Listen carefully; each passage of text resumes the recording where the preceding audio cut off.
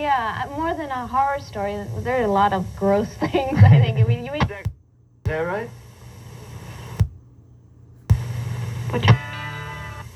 I got tired of being a pebble.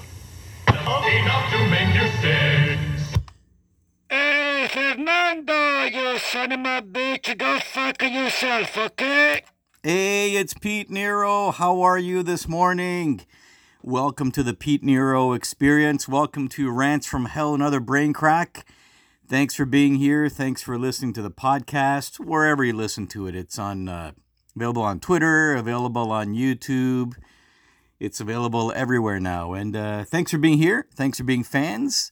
I love doing the show and love to get listeners and love to make you guys smile and make a complete fucking jackass out of myself. You know what? I was remembering two stories from my childhood, actually, that two short stories. There was one story which is, it's actually a true story regarding my family, extended family, back in the late 70s, early 80s.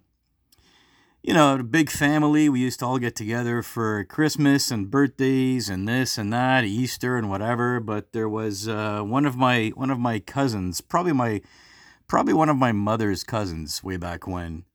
She had brought home her new boyfriend, who she was seeing, and they were going pretty serious, you know. So cousin thought, you know what, I'm going to bring the boyfriend over. Everyone's over at the house, my aunt's house, and I think it was Christmas time, and we're all going to, you know, have some fun. Now, I have a family that used to be they were all jokers, and they all used to fuck around, you know, my dad, my great uncle. Someone had, not sure who it was, but someone had invented it was a fart maker. Now, it was a piece of a steel U little frame with elastic band across the top, and there was like a metal washer in the middle of the elastic band. Now, basically, what you did was, you would grab this thing, you would wind it.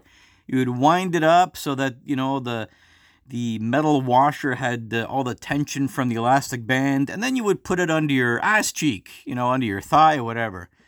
And when you slowly lift up your ass cheek, the thing would release, and the metal washer would spin and rattle off your chair. So it sounded pretty convincing, like a fart, like that kind of thing. It was very convincing. And they had decided to, fart around with this thing. I think, since the new guy was there, the new boyfriend was there, they decided to fuck around with this guy a little bit. So everyone was trying it, passing it around under the table without the new guy finding out.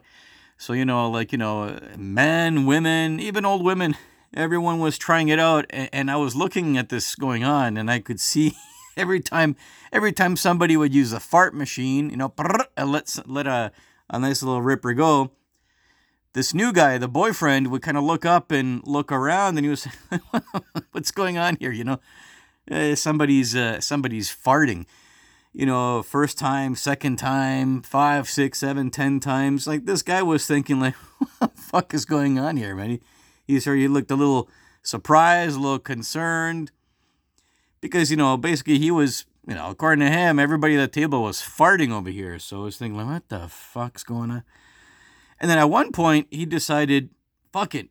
The guy just lifts up his leg and rips like the biggest fucking fart I've ever heard in my life. Huge fucking fart. And everyone in the room stopped talking and turned around and looked at him. And he was like, what?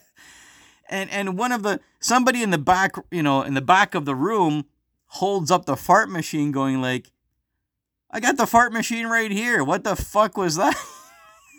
So, needless to say, he kind of embarrassed himself because he was like farting for real. It was, like, buddy, you come into my fucking house and you're farting for real.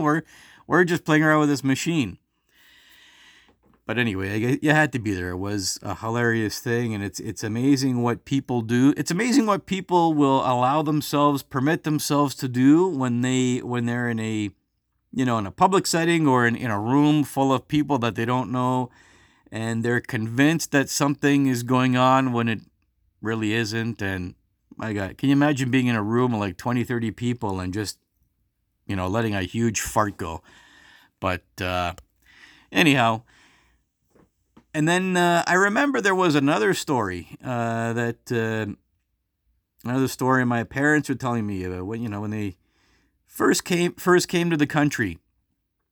And I guess it was in the 60s, and it was, a super cold winter day at, a park downtown, and this young lady was buying roasted chestnuts. It used to happen a lot more back then. She was buying roasted chestnuts from a vendor there, a little baggie, and it was super cold, like, minus 20 or something. And the young lady goes and sits down at a park bench and, puts the bag of chestnuts under her coat, right? So she's sitting there for a while, and a lot of steam is coming out from under her coat. It looks like it's coming out from her crotch, right? So this older lady walks over, it's like, and, just asks the young lady, sweetheart, how old are you, sweetheart? The young lady tells her, 21 years old. And the old lady goes, my God, when I was your age, I was super hot too, but Jesus Christ, my pussy wasn't on fire.